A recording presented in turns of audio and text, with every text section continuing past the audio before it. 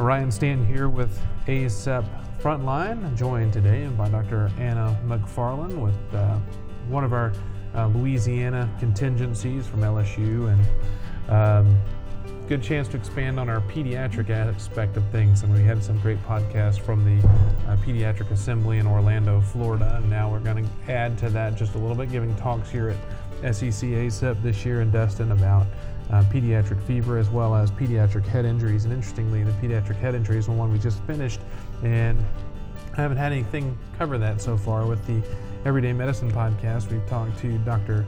Bert Vargas with NASCAR AMR safety team about the evaluation of head injuries in sports, but which is a huge issue. But one of the topics that we barely talked about and that we're going to definitely talk about more with you is the pediatric side of things. Because in sports, professional sports, they got all these teams and groups that are involved with trying to screen for it and making sure they know what you're looking for and restricting and saying exactly when you can go back in. But with peds, pediatrics, a lot of times it's folks that have been out in their high school football games or basketball or baseball or softball or whatever it may be, and they come into us and then really establishing not only the diagnosis but parameters for recovery and a follow-up plan. It's when you say with Louisiana you have to have clearance from a licensed medical professional, written permission to return to activities, but defining who is going to be the one that can legitimately and safely say that your child can go back. So Dr. McFarland, thanks for joining us. Tell us first a little bit about yourself, and then let's roll into pediatric head injuries. Of course, thank you so much for having me. So I am the program director of our combined pediatric emergency medicine program at LSU, and I have a faculty role both on the pediatric side, so teaching our pediatric residents emergency medicine topics, as well as teaching our ER residents about kids. So really, I see a lot of different types of learners and see a lot of different types of patients, both treating kids and adults in our ER. So as far as head injuries, I see a ton of head injuries, and we're seeing them not only, as you suggested, with our high school patients, but people are getting their kids involved in sports earlier and earlier, and they're taken very seriously earlier and earlier. And so we're starting to see, head injuries at younger and younger ages with regard to our youth athletes. Mm-hmm. And really, although, as you alluded to, our professional athletes have great, sort of very well-established support system and ways to evaluate these patients, high schools also starting to be taking this topic more and more seriously, but we're seeing a lot of our junior high athletes and our late elementary school athletes who maybe don't have that support as far as trainers and coaches who know kind of what to do. So ultimately we're seeing this topic runs a gamut from seeing young kids all the way up to our college athletes and beyond. So it's a big, huge topic. So you started off by, let's just get into it with the presentation to the emergency department. As an ER physician, PA nurse practitioner, whichever it may be, how are we going to screen that child when they come in with a head injury? How are we going to kind of determine our next course of evaluation? Understanding that many times when they come in is the expectation for some sort of imaging. Absolutely. The understanding many of our parents have is that they are coming in for a CT. And I know we've all seen on the sort of triage sheet, chief complaint needs CT. And ultimately we're trying to move away from that. Ultimately, CAT scan is not really the way to diagnose a concussion. So we're using CAT scans particularly at trying to decide who's really at risk for an intracranial bleed, not who has a concussion and I need to get a CAT scan. So it's really about how you're framing that question. As far as sort of who is really at need for getting a head CT, we're following our PCARN guidelines in our pediatric patients. And that really, I know we're really talking a lot about athletes right now, but PCARN has guidelines for both less than 2 years old and then 2 years and above that have been prospectively validated and perform really, really well. Those guidelines are available widely throughout. I like the California ACEP pocket cards. Those are available, but really they're available through many different types of calculators that are out there. But using those PCARN guidelines to decide who really needs to get a head CT, who for sure doesn't need to get a head CT, and then that intermediate category, working with parents with sort of shared decision making, who really needs to get one. And those are looking at who, did they lose consciousness? Are they vomiting? Do they have a severe headache? And what was that mechanism? So particularly with our athletes struck by high impact objects. So were they hit in the head with a baseball bat? That would be a severe mechanism per PCARD. So ultimately, those are additive. So the more of those you have, the higher risk you have. Any one of those provides a risk at about 0.8 to 0.9% of a head injury. So then it's talking with parents and saying, what are you comfortable with? Okay, being really open with them about risks of radiation and saying, hey, I don't want to scan everybody, especially if your kid's an athlete. Are they going to be at risk of future head injuries down the road? And really talking to them about risks and benefits of CAT scan. So PCARD gets us to a 99.95% sensitivity, so about 1 in 2,000 chance of, and that's about as good as you get in medicine. If you're getting down to a 1 in 2,000 chance of a miss, that's pretty fantastic, and I think you're on pretty good and stable ground there. So, as you talked about the initial absolutes that are the yes/no for CT scan, then the variables that you talked about there, that subcategory of the PCARD, that gets you into that yes, kind of yes maybe, yes no maybe, and shared decision making with the family. So. We're looking at the potential for CT scan, looking for potential life-threatening intracranial hemorrhages, skull fractures, things like that. Of course, the families, they're concerned. Their big thing, so they've all seen the news. They're all on social media, and they're scared of little junior getting CTE, playing little junior football, and so they're there wanting to know about concussions. Clearly, a clinical diagnosis and. Rather than more of an imaging-based diagnosis. How is it that you feel, the best to, the methods by which to assess, engage for potential concussion syndromes in the emergency department? Yeah, so the CDC has really, really broad definition of what's a concussion. And according to the CDC, it's any traumatic head injury or traumatic brain injury, so episodes of confusion, loss of consciousness, any amnesia or neurologic deficit, even if transient, with a current GCS of 13 to 15 and no obvious signs of bleed on CT. So that's what the CDC says, which is a pretty broad definition. Most of our athletic trainers and coaches are using something called the SCAT, or various different types of really standardized assessments. So the SCAT-2 is the one that's most commonly used, which takes into account symptoms. So did they lose consciousness? Are they having headaches? What kind of symptoms are they having? Particularly asking them short-term memory problems to assess whether they have any amnesia. So what half are we in? Who last scored? Things like that. Assessing their balance is really the biggest thing on physical exam. So having them stand with 2 feet together and their eyes closed for 20 seconds, and then on their non-dominant, just stand on one leg, which is their non-dominant leg, for 20 seconds, and then with heel to toe for 20 seconds. And if they have more than 5 stumbles or wobbles, then that's considered abnormal. And then also asking sort of those normal mental status questions that we would as physicians. What is their current level of consciousness? Can they remember 3 words at 5 minutes? Those things that we're pretty familiar with our mini mental status. So that's really probably the most thorough way that's reproducible and does a pretty darn good job of diagnosing concussion. Now, am I doing that with every single kid who comes to the ER? No, but I do for some, and certainly understand that if those are abnormal, those are the kids that are being sent to me by their trainers. And so understand that that's out there, and that's sort of what our athletic associations are using for definitions and what our sports meds guys are using for diagnosis of concussion. And that is one of the limiting factors for us is, we are very episodic, whereas many of the professional sports, I know talking with the neurologist that I was referencing earlier, they do the before performance and the current performance to see that relative change, and so you have that little caveat that not all juniors and juniors are going to perform similarly, so picking up those little nuances.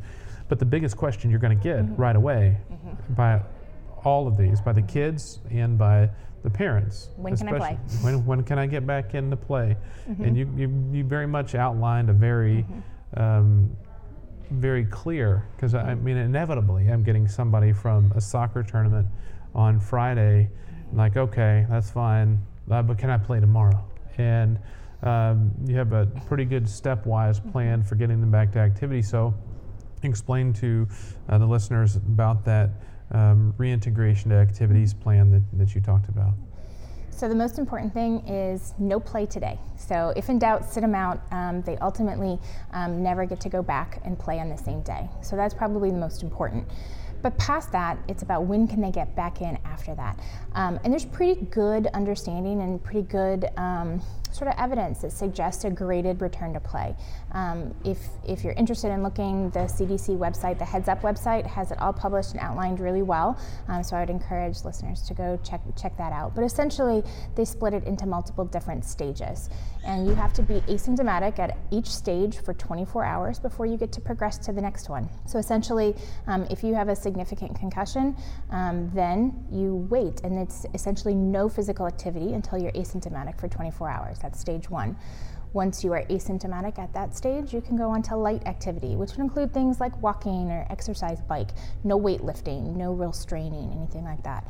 Asymptomatic at that stage for 24 hours, then you get to go to moderate activity. Okay, and eventually you get to sort of sport-specific drills that are non-contact drills, all the way up to getting you back into your contact sports. So for most of our kids who play sort of a weekly game type of sport, so your football players, if they remain asymptomatic and they move through these stages, they can get back in by a week. Okay, but generally, if they're significantly symptomatic today, they're not going to be playing tomorrow. Oh, and that's a tough uphill battle to have that conversation with parents and kids and having to sit down and explain why that is and what can happen if they get back in too early. Let's talk about that worrisome for things going from bad to worse, getting back into things too early. It seems like the biggest problem with getting back in too early is ultimately going to be prolonged symptoms. So the risk of post-concussive syndrome with symptoms lasting for longer and longer seems to be higher if they get back in too early. Other things, they're going to be sort of more at risk of subsequent concussions, ultimately can have further depression, early dementia, and then there's this sort of worry about second impact syndrome. Mm-hmm. Lots of questions about whether second impact syndrome is a thing or not. It's certainly been reported. I use it in order to really just scare parents. I don't know if it exists or not, to be honest.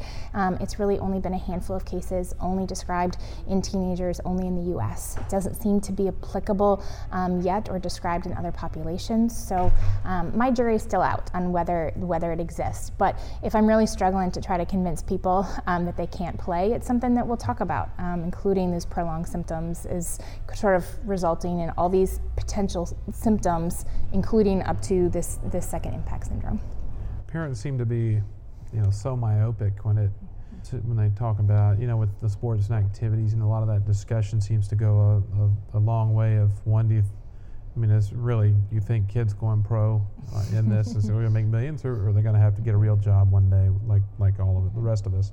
And if they are really that fantastic, LeBron James, when he was 12 years old, if he had to sit out for a few weeks because of a concussion, he was still going to become one of the best basketball players of all time. And so, it's that discussion of saying you're living in the now, and what we're thinking about with your child is down the road. And that's a different discussion with adults when, there is money on the line, when it's their profession, that is their job. If it is that's a different discussion, as opposed to now with kids who really it is, about the things they learn from sports, but really it's not going to be anything other than the things they learn with teamwork and hard work and all that other stuff that they can apply to a real job down the road. Those discussions are key to families to kind of reset that mindset, because I find that a lot of times with families, they have a hard time seeing long term, and especially kids, they live in the moment anyway.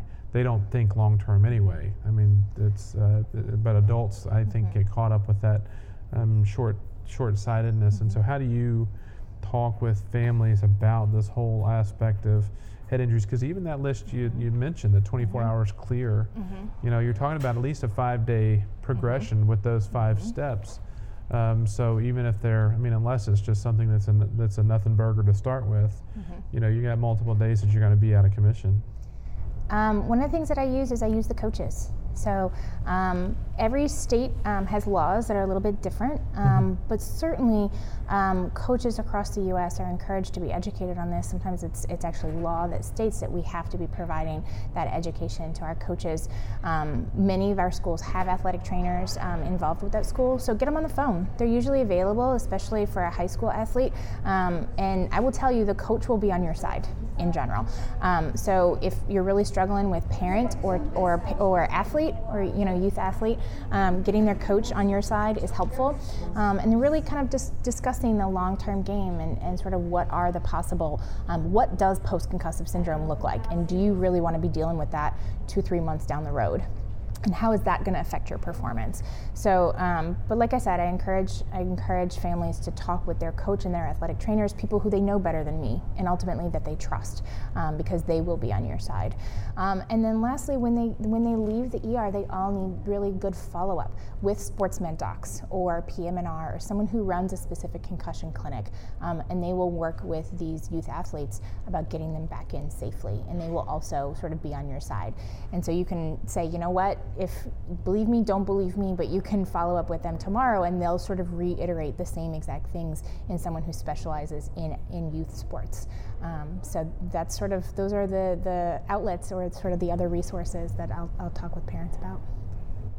We do struggle with where we're going to get these folks to follow up with, whether it is, because a lot of times the question will be, is it my general pediatrician or does it need to be a neurologist? We all know that neurologist is a challenge to get folks in less than a couple months in many cases.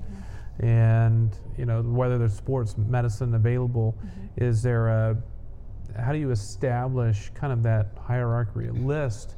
It gets working in a large urban setting is going to be, in terms of resource accessibility, it's going to be very different from working in a rural setting where you may not have a big group of specialists out there that can manage that.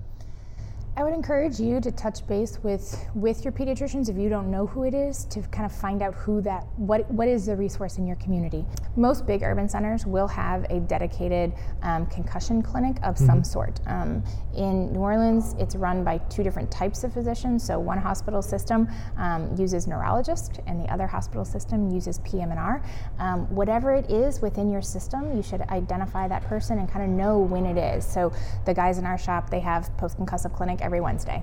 Okay, and I know that I can get that kid in on Wednesdays. So kind of know what it is in your community and who are your resources. So again, neurology is an option, although neurology is oftentimes a longer wait.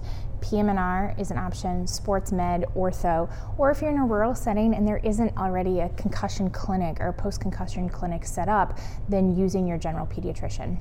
And there's lots of education that's being done with general pediatricians with concussion. So they should also be aware and hopefully feel comfortable with talking about this with their families. And with families, understanding that, I think there's a lot of focus on sports like football, but understanding that, soccer, lacrosse, cheerleading, all of those sports have risks as well, and to be aware of those and to be open-minded and doing what's best for our children long term. One of the other topics that you're talking about here, we're already, we got 18 and a half minutes into it talking about head injuries, and it's really on the dischargeable side of head injuries, but also here you're going to talk about fever as well, and that's a good topic that we like to talk about because it is a little bit of a shifting, the sands are shifting a little bit. From the 3 months before we had the 3-month guarantee before we had our Hib vaccine to now the 4-week guarantee, 6-week probable guarantee, 8-week maybe guarantee, and off. So where are we? Let's get into the fever side of things with children. In just a couple minutes, if you're asking me to summarize all of it in a couple minutes, is 3 months or older, you can probably go based on their symptoms, okay? And looking for occult infections, probably not necessary anymore, given the fact that our vaccines have been so successful in eliminating and reducing our rates of strep pneumo and Hib that our kids 3 months and older, probably just, driving your workup. If they look sick, culture them, but if not, identifying, whatever symptoms they have and going on that as your assessment. And kind of if they have cough, then work them up for pneumonia, but ultimately not focusing on trying to identify occult infections in kids 3 months and older. 3 months and younger, the sands are shifting. So less than 28 days, we're still recommending a full septic workup, including TAP, blood cultures, UA, urine culture, and admission for all of those kids. Past that, past 2 months, so 2 months to 3 months, really looking for urine, particularly, and maybe not even doing blood. Okay, that your rate after vaccination of a CULT infection is so low that at this point in time, once they've been vaccinated, the rate of a CULT bacteremia is, are you just looking for something that no longer exists? So for me, I'm still getting blood in that 4 week to 8 week mark. So getting a CBC and ultimately using some of the new research, in particular the step-by-step guidelines that were put out of Europe, but have been widely studied and prospectively validated in Europe as a good way to risk stratify those babies who may be actually low risk enough to discharge home, so without an LP. So certainly get the LP in babies 28 days and less, past 28 days using step-by-step to risk stratify and hopefully being able to discharge some of those babies even without an LP. And then babies past 2 months, is the data really even supporting us getting blood cultures and blood work, looking again for occult infections that may not actually be there anymore. You mentioned the follow-up, the close follow-up. That is going to be a big determinant. Working at the university setting before, your follow-up maybe, peds was always a little bit better than adults anyway, but with peds, they'd say, hey, yeah, we can follow up in a week or so, but a lot of community-based folks, they can get that 12 or 24-hour recheck that first thing the next morning if you're overnight. And that is very nice. So making sure you have a defined plan and they understand the plan and why you're doing that plan.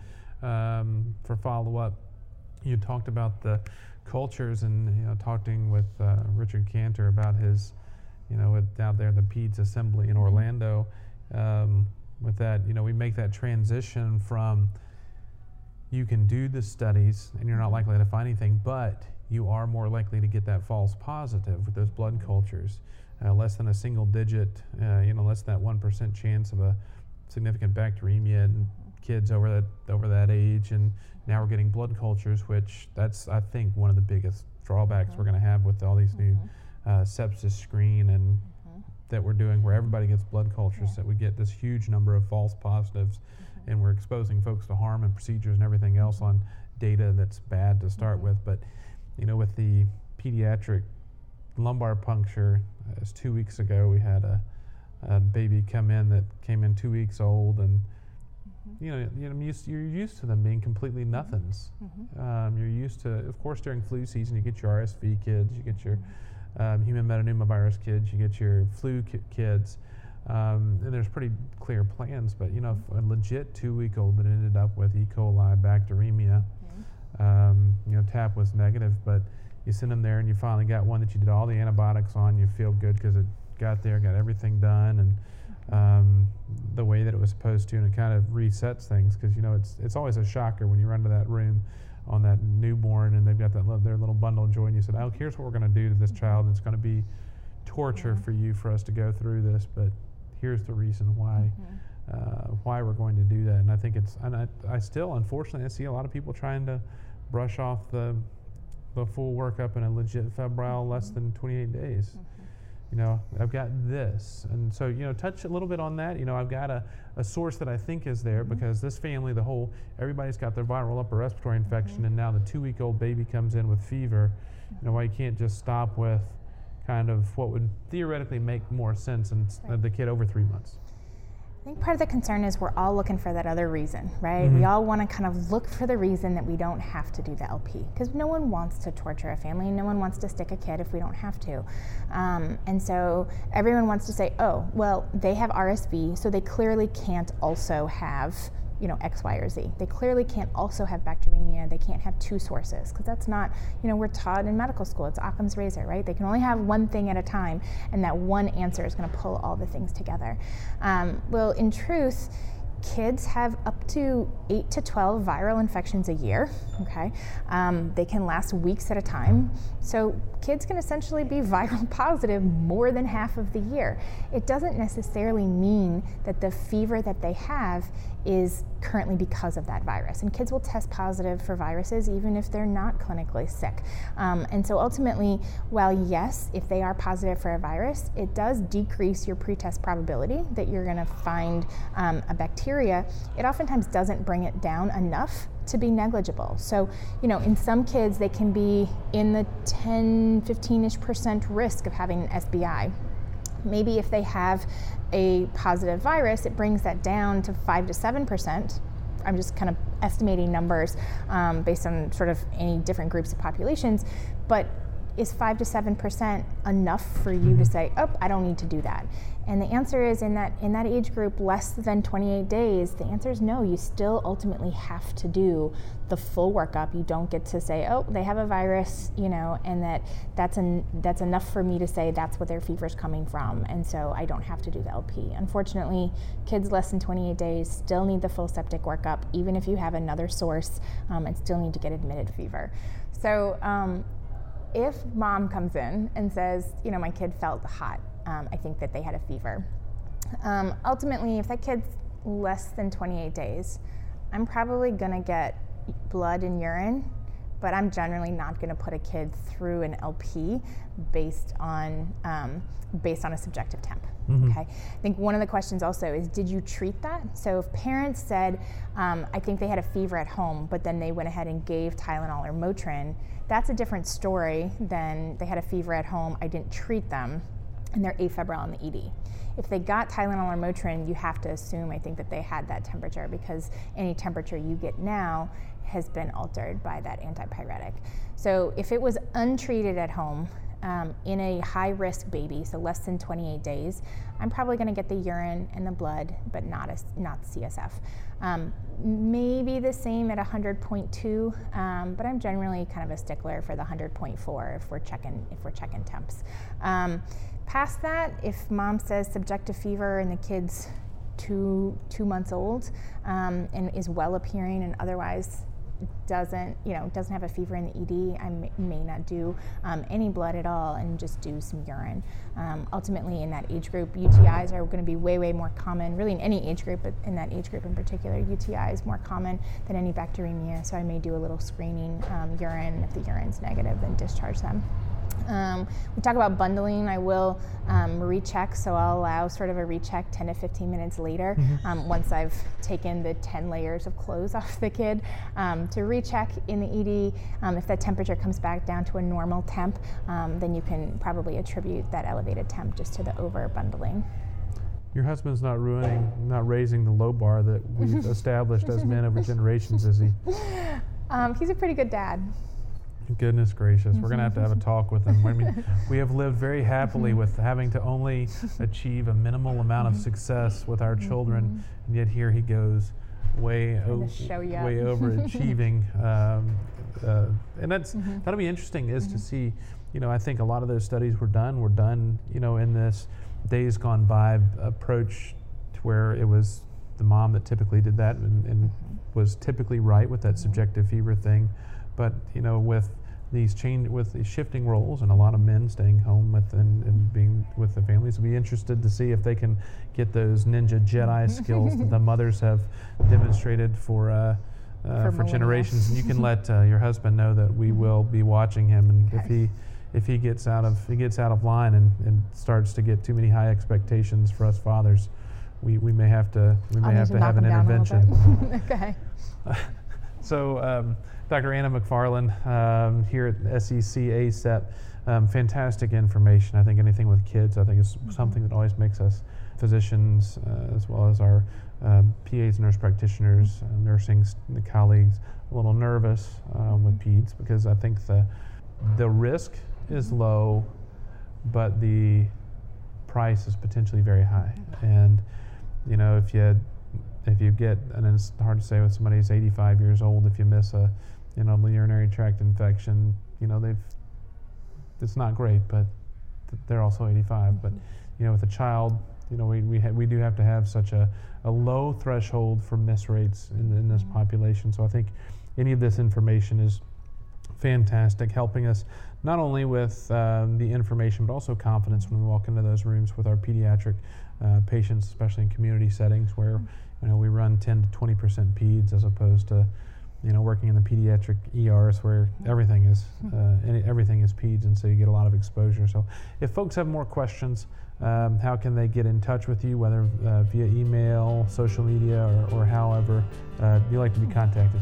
So email's probably the easiest. My email address is amcfar@lsuhsc.edu. Fantastic. I appreciate it, and thank you for the information and the talks here in Destin on the topic, and I'm sure we'll add this to we'll bundle it with our big group of pediatric that is. We're hoping to come out and plan to come out with a CME bundle for our members out there as a way of putting all this information together, because I think it is fantastic information. And for me, you can contact me, youreverydaymedicine@gmail.com, youreverydaymedicine@gmail.com, and @everydaymed on Twitter. And until next time, I'm Dr. Ryan Stanton, and this has been some ACEP Frontline.